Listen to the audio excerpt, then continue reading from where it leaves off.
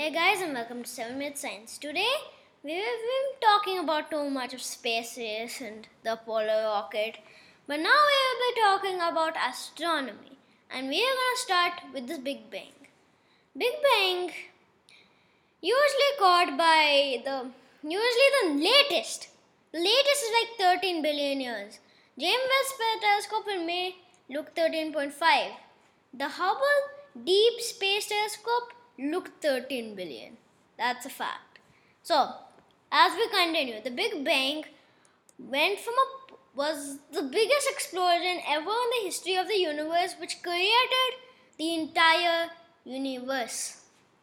It started from a point infinitely smaller than an atom, and in trillions of a second it went trillion kilometers.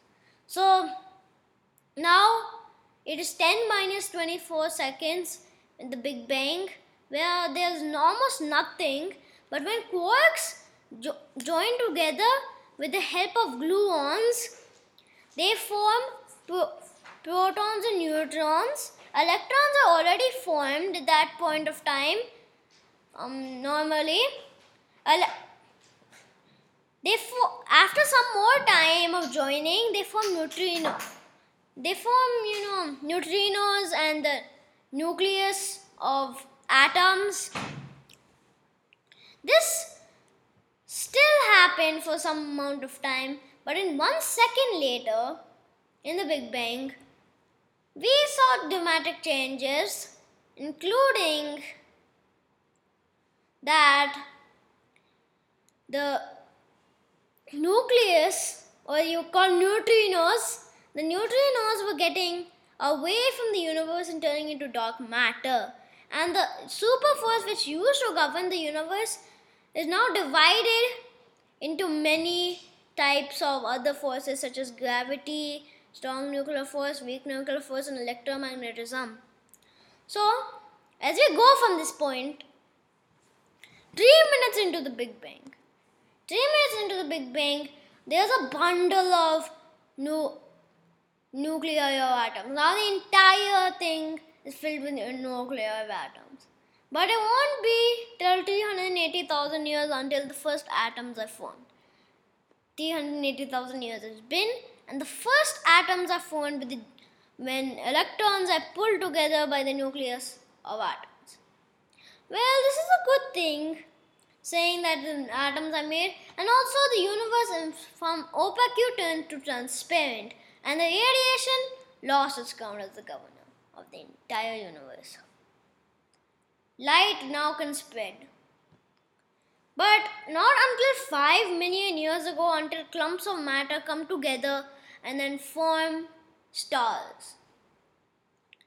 After some more, not even a few more million years later, until galaxies are formed, when the gravity of stars comes together in a giant clump called a quasar or a black hole. So, from this point, there's nothing wrong happening, not so bad, but there are still some things has to be going on. We still have to see the universe as it still is. So, do that. We have not seen our Earth, or the Earth is not even here. The Sun was made 9 billion years into the Big Bang.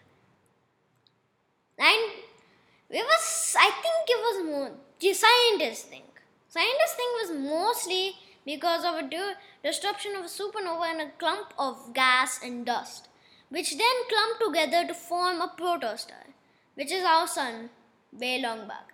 But then that nuclear reactions began to come, and it becomes our Sun. The remaining dust and gas form the Earth and the other planets. When these planets were formed, Earth was actually formed 9.5 billion years ago.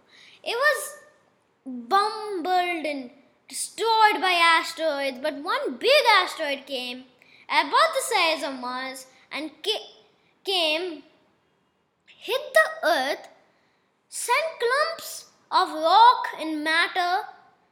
Once those rock and matter collided with each other, they formed the Moon, which was 100 times closer and 100 times brighter then. Well, we still have to continue because we humans have not gone or came into the universe yet. So, where are we? We're not even near yet. The first life forms will come 3.8 billion years after we're here. Then, first flowers to about same time when the dinosaurs died. The dinosaurs died about 250 million years ago, and in mountains or 2 million years ago that we started walking on our feet. Homo sapiens. But we also use recordings to measure the universe about 40,000 years ago. And now the cosmic calendar was ticking fast. About 7 seconds ago, Moses was born. 6 seconds ago, Buddha was born. 5 seconds ago, Jesus was born. And then, not even a second ago, when we started learning about the planets and how they work, and we also, two halves of the world met each other. And we don't even know, we cannot even say it in milliseconds, at the time when we landed on the moon. We have many ways of observing it, like in X-ray and cosmics. We are very beyond our generation, and we are learning the universe more than ever using X-ray telescopes to find binary stars, black holes, and neutron stars, and everything you can imagine. Oh, and here's the thing. White dwarf cannot be more massive than 1.5 times more massive than our sun. That's a fact. Bye, see you next time on 7 Minute Science.